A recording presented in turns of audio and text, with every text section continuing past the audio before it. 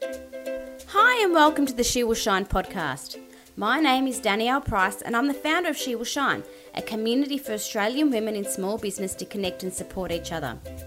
In this podcast, we bring you the real stories of women in small business. We discuss their unique journey to small business success. We dig deeper into their story, the challenges they've faced, and the support that has played a vital role along the way. And they share with us their business expertise and knowledge so that you can do the same. It's time to chat candidly about creating and building a business on your own terms.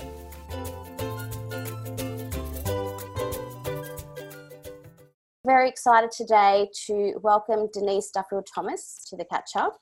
I'm sure many of you already know Denise, but for those who may not, Denise is the money mindset mentor for the new wave of entrepreneurs. Her books, Lucky Bitch, Get Rich Lucky Bitch, and the newly published Chillpreneur give a fresh and funny roadmap to create an outrageously successful life and business. And Denise helps women create wealth through her mindset courses and practical wisdom on releasing money blocks. Welcome to the Catch Up, Denise. Thanks so much for having me, Danielle. It's always wonderful to chat to a fellow Australian, which sounds really strange, right? Because I'm Australian too, but a lot of my business is actually in America. And so I speak to Americans all day long, and then it's awesome when I get to speak to a fellow Australian because I'm so passionate about women in Australia really taking control of their money mindset. Fantastic. Well, it's awesome to have you here. And we're really interested in talking about money blocks, but before we do, I wanted to share a quote that I came across from you, which I thought was really interesting. So the quote was, "The rules have changed and now is the time for women to embrace success, freedom and abundance on our own terms. The world needs more empowered, wealthy women to start businesses, build communities and have a positive impact on the world." I love it. It's everything that I'm about and that She Will Shine is about. So I just wanted to share that with our community. But I really wanted to ask you, before we got into the money mindset stuff, how is it that you started your business? So I actually started businesses when I was a kid. So I was born in Manly in Sydney. I grew up on the Central Coast, and my mum was pretty much always on single parent pension. And I remember feeling as a kid, you know, that lack of money, what that did to her, and the lack of freedom that having that. And I have this strong memory of being in like a Centrelink office. I don't know if it was called Centrelink back then in the 80s, and her being really nervous and this man, you know, asking all these questions. And I was just sitting there terrified because I was thinking, what's going to happen? Are we not going to have enough money to eat or pay rent? And I really carried that with me from a very young age. And so I thought, I'm going to make my own money. And I actually didn't know what business was really. I didn't really get that because I didn't have any entrepreneurs in my family. But I had this, you know, really strong feeling that I needed to be independent.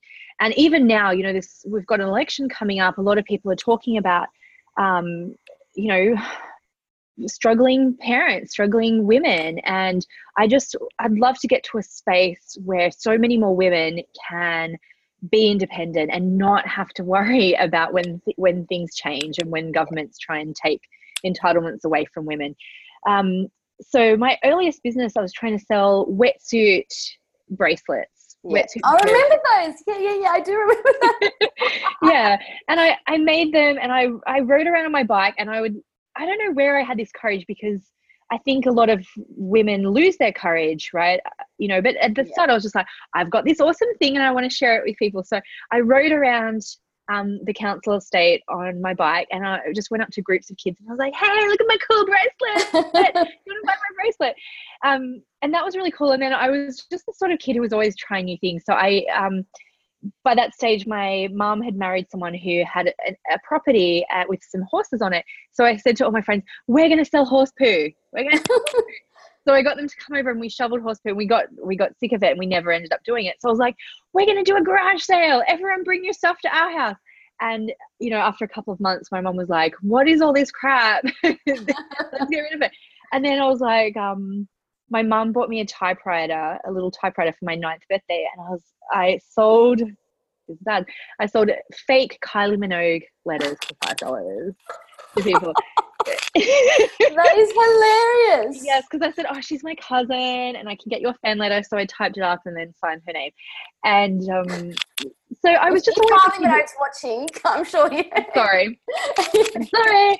But for me, you know, you think, oh, cool, that's just being a kid. But my 20s were like that too. I was like, I'm going to be a dating coach. And then, oh, I'm going to write movie reviews. Oh, I'm going to do a green smoothie blog. So that's what I spent my 20s doing too, like doing these random business ideas. And to be honest, if I was really, really honest with myself and what I really wanted to do, I wanted to be Oprah. You know, I watched Oprah my whole life, but I just didn't think that inspiring people or motivating people was an actual job.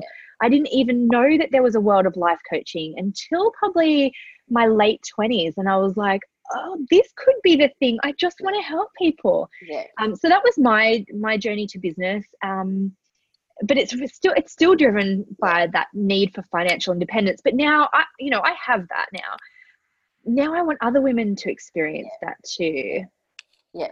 And it sounds like that one experience as a child has really motivated you to evolve and find what it is you're looking for. Absolutely. Yeah. Absolutely. And also I just never gave up. You know, I always just thought, oh, there's a perfect business idea out there for me. I just have to find it. And it's frustrating when you're experimenting. But if that's your dream, keep going. Yeah. Do you think you would be where you are now if it wasn't for all those experiences along the way? I've thought about this a lot.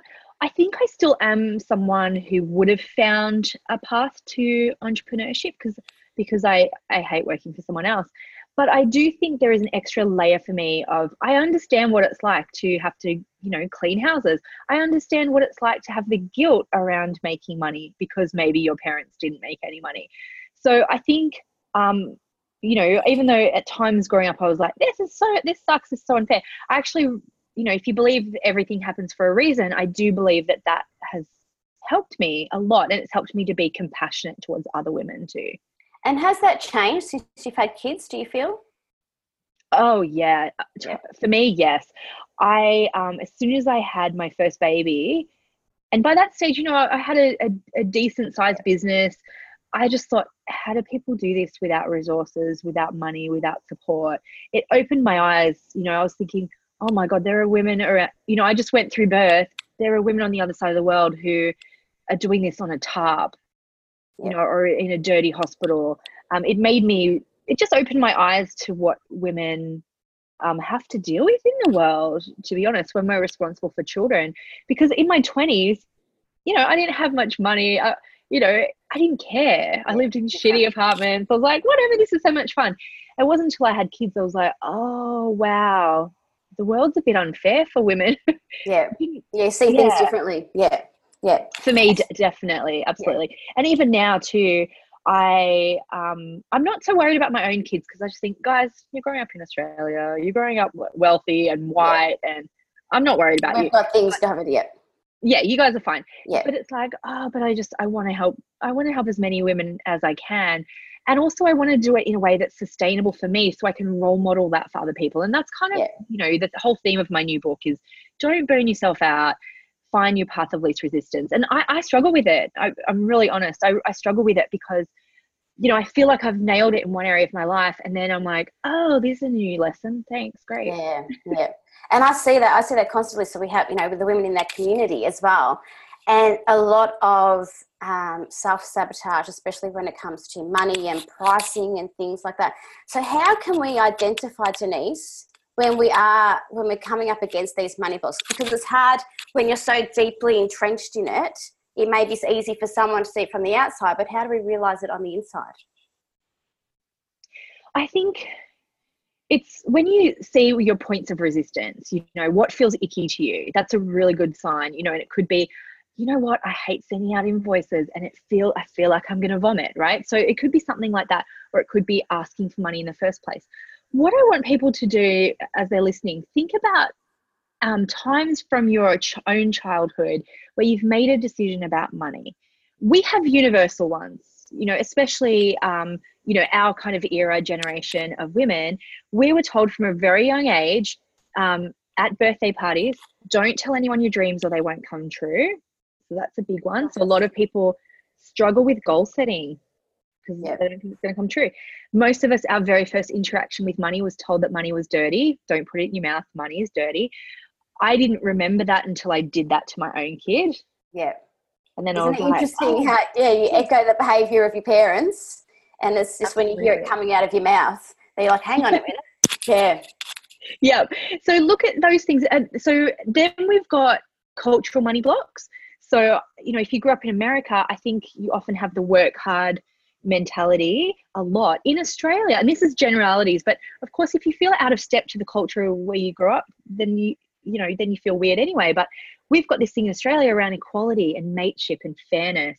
So I think a lot of Australian women struggle to charge what they're worth, especially if everyone else in their industry is undercharging. Yes. It feels like, you know, we're going to be in that tall poppy syndrome kind of stuff. And then I would say then every family has their own money blocks too, regardless of how much money you had growing up.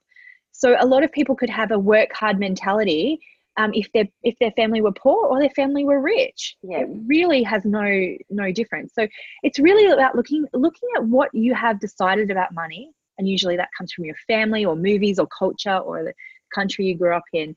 And I actually say to people, if you can find a mantra or an affirmation that you can use as a pattern interrupter, that's going to be most of the work. And I'll give you a really good example. I love the affirmation or mantra, I serve, I deserve. Yeah.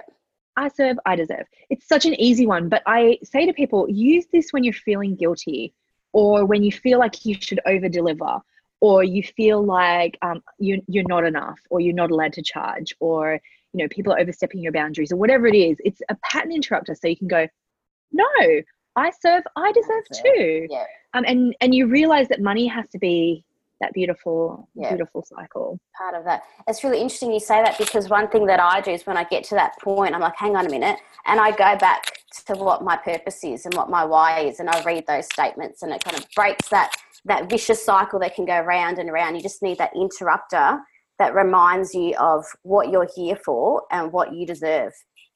Absolutely. Yeah.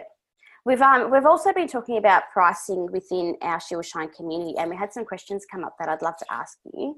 One of them was, how do we price the value that we add into our products and services, especially since, you know, overcrowded markets and the international marketplace has really changed the perception of price and value? Okay, so the thing with pricing, this is a really tricky thing for a lot of women, because often we want to be told what to charge. We want someone to give us the answer. We also think that there must be a formula out there, you know, that we can plug it in and we can go, okay, it's this much value, it's this many PDFs, it's this many videos, it's this many coaching calls, it's this much, and we plug it all in.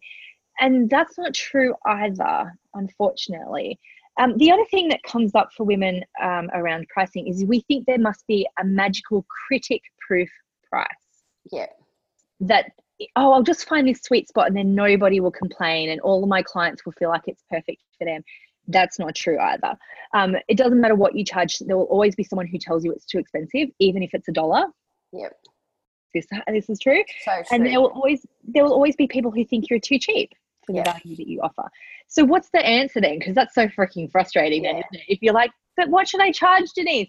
The honest answer is you've got to think about your target clients and also what's win-win for you. Yeah. So I actually say to people, you've got to sit with that price, because most people know roughly what their range should be anyway. You know it. Sit with it and then just increase it by little increments until you'll feel it inside. You'll go, oh, that feels exciting, but also doable. Yeah. And I know that sounds really unscientific because people think, but there must be a scientific way. They want a formula, formula that's out there. If I just follow this formula, it's like creating and running a business. It's like, if I follow these 3 steps, surely I'm going to have a successful business. But every business and every person who runs a business is different in that as well. Absolutely. You think of Tony Robbins, right? Who I think 20 years ago, he said that he charged $1 million for coaching. So I'm sure it's like probably 10 million now, right? But Is he a million times better than the average coach? I don't know. It depends on who he's coaching. It depends on what the outcomes are. It depends on who you're coaching to do what. Right. Sometimes you can undercharge and your target clients actually don't trust the value that they could get from you because they think you're too cheap. It's the perception. Yeah, absolutely. Yeah. The other thing that I'm hearing a lot I think this has come up in the last year or two, where we live in an instant gratification culture, and so I'm hearing people say, oh, well, I can't afford that right now. And I think, well, save up for it. Yeah. I've saved up to do programs that I've wanted to do. I've saved up to work with people that I want to do. So no one's entitled to just get your thing because they want it right now. If that's not a win-win pricing for you. That's right. And it's going back to us as kids, you get your pocket money or you do your chores and you save up for something because now it's such a different world. Afterpay and all these sorts of things are out there saying, buy now, buy now, buy now. It's like, no, you can still want it, but save for it and get that to that point. Oh my God. If Afterpay was around when I was a young person, dangerous. I would have been so much in debt because I got into debt anyway, because I remember I went to buy a laptop for uni. This would have been like 99. And the guy was like, oh, we've got this thing called hire purchase, and he was like, oh, let's just say your boyfriend pays your rent. And I did not understand that concept of credit. I just wanted it now because one of my friends had it. And I think, you don't have to be available for everyone just because they want your thing right now. That's right. That's exactly right. Moving on to things around money, a business mindset, I should say.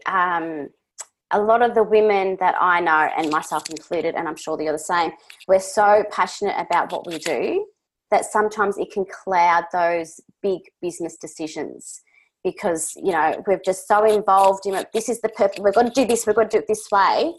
Is there any big decisions that you've had, like big scary decisions in your journey that you can think of where you kind of really had to step back and say, okay, I love what I'm doing, but this is the way I need to do it? Yes. And what I found was you have to have the right advice and support when you're making those decisions. So I remember when I was coaching people one-to-one and I was meeting them face-to-face. And I remember saying to one of my coaches, I want to take my business online. And she was like, well, how are you going to find clients? And I was like, oh, like Facebook? That's how, that's how I want to find clients. And she was like, oh, no, that doesn't work. And I just thought, oh, and if I'd listened to her, I would have kept on doing, face-to-face clients. I would have kept on going to networking events in my town, and I wouldn't have been able to build this big global business. And then I wanted to, take my business from one-to-one to group stuff. And other people thought, oh, you can't do that. And then I remember with my money boot camp, someone was like, we have to choose. You got to launch it or evergreen. And I was like, I'm going to do both. So I'm not good at people telling me that I can't do stuff. And I think that's super important when you go to find a coach or a mentor or even a mastermind. You've got to be really mindful that everyone's going to put their own ideas about what you should do onto you, especially like coaches. I did the same thing in my early coaching days. I was like, just do it like this because this is what it works. This is how it works for me. Again, it's the formula. Yeah. It's the formula, it's the blueprint, all of those things. But what you've got to do is you've got to look at all those things that work, and you've got to shift and change it for your personality and your preferences, because otherwise it's unsustainable for you to offer that. And a perfect example is my book tour that I'm on right at the moment. I'm on the Gold Coast at the moment in a hotel. I'm speaking later today. A year and a half ago, I did a book tour, and I did it the way that my husband wanted to do it, because he was the one helping me to organize it. So it was like in like glitzy hotels, and, we did way more than I wanted to do. And it was at night and all of these things. And so for this book tour, I was like, it's during the day, it's during the week, it's at a cinema. Yeah. And we've got one company to deal with. We're doing it at event cinemas all around the country. I just turn up, the screen's already there. I just ask for a microphone and a glass of water. And again, when I was sort of saying, oh, I want it like this, people would say, oh, no, you've got to do it at night. You've got to do it on the weekends. You've got to do it for your clients. And what I realized is if I didn't do this tour in a way that worked for me, it wouldn't have happened. Yeah. So it's kind of like, hey guys, like it's this or nothing. Yeah. And that's exactly what your book is about. It's about getting over that hustle and grind and really finding that balance between life and business and making it work for you. But what I sort of think and what I tell women is as well, it's so hard to run a business. Like any business is going to be difficult to run. So why not make it as easy as possible where you can make it as easy as possible? Absolutely. Or you won't do it. You won't do it. So I'm mentoring on Marie Forleo's B School at the moment, and someone was asking, you know, I want to help all these people. And I'm like, okay, you can't help everyone. You can't. So find the one that's easiest for you. And she's like, oh, I can't do that. And I'm like, but it's unsustainable otherwise. Yeah, that's exactly right. Just do what is easy for you. Yeah. And can you tell us a little bit more about your book, Denise? You've sort of scratched the surface, but I know you're launching it around the country, Australia, New Zealand. I think you have Queensland, Perth, Melbourne and Auckland. So I'm hoping to get to the Melbourne one. Oh, yay. So it's really exciting. So can you share a little bit more about what you go into in your book, Chillpreneur? Yes, sure. So I was super keen to write a book about business because my other books are about money. And the reason why is because I realized that a lot of the books that I had been reading for my whole life, all those business books, were mostly written by men. Funny that. Funny that. Some of them didn't have kids, but even if they did have kids, their relationship to business and children were very different to mine. I'm trying to be diplomatic here. They had a wife to take care of stuff, basically. So I was like, I realized too, I wasn't a real hustle type person. So even a lot of the business books I was reading from women were about go, go, go, and just, you know, and that's fine. That really works for some people. It didn't work for me and my personality. So I thought, okay, I'll have to write this book. And I actually love there seems to be, I think a lot of people felt like that at the same time because a lot of books are coming out this year about, you know, decluttering and doing one thing and making it easy and all those kind of stuff. Simplifying, exactly. So the book is divided up into marketing chapters, business model, mindset, money, and mission. And it's about just designing every part of your business to work for your personality. So I give a ton of tips in there, scripts, and just lots of practical ways for you to uncover who you are, but then to give you permission to build your business that works for you. One word no one else. I love that you just used there, Denise, was practical. Because you read a lot of stuff and it's like, oh, this is awesome. And then you're like, yeah, but how am I going to implement this in my life? So something that is practical and simple and just sort of clears we're constantly bombarded with so much stuff around us, social media, everywhere we go. So just to kind of cut out the noise, simplify and make it as easy as possible. Yes, exactly. And you know what? Everyone resists doing it because you feel like it's cheating, you feel like it's too easy. And sometimes I'll even say to people, you know, what's the most obvious thing that you could think of that you could do in your business that actually you don't believe anyone would pay for because it comes too easily for you and you feel like everyone else knows it, but they probably don't. Why not make a business out of that? And they're like, oh no, everyone knows this. No, they don't. Yeah, it's amazing. So yeah, that's the sort of stuff I talk about in the book. And what I want to say about this though is that is a practice for me too. I still overcomplicate stuff all the time, and also my team overcomplicates stuff. So, you know, I'm always looking at how I can make things easier because I think I'm a naturally lazy person. I'm like ambitious but lazy. I'm there with you. I can hear you. I'm here. Yeah, and I've got kids. I'm like, my youngest is 10 months old. You know, I'm like, I don't have the energy to hustle anymore. By 1 o'clock, I'm done. Like I can't work, you know, all the hours that I used to work when I was in my 20s. Yeah. I'm too tired. Yeah, and it's a constant evolution of yourself and your business. Like your business echoes who you are, so therefore it's going to evolve as you evolve as well. Absolutely, but also it's about designing a business that can evolve with you.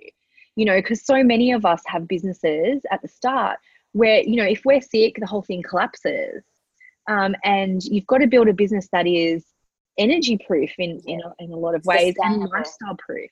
Yeah, absolutely. definitely sustainable. Yep. Awesome.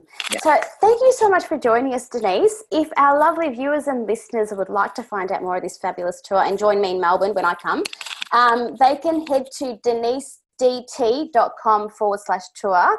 And you can also follow Denise on Facebook and Instagram. Is it at Denise DT? Is that correct? Yep, that's Denise DT is my website. It's my social handles.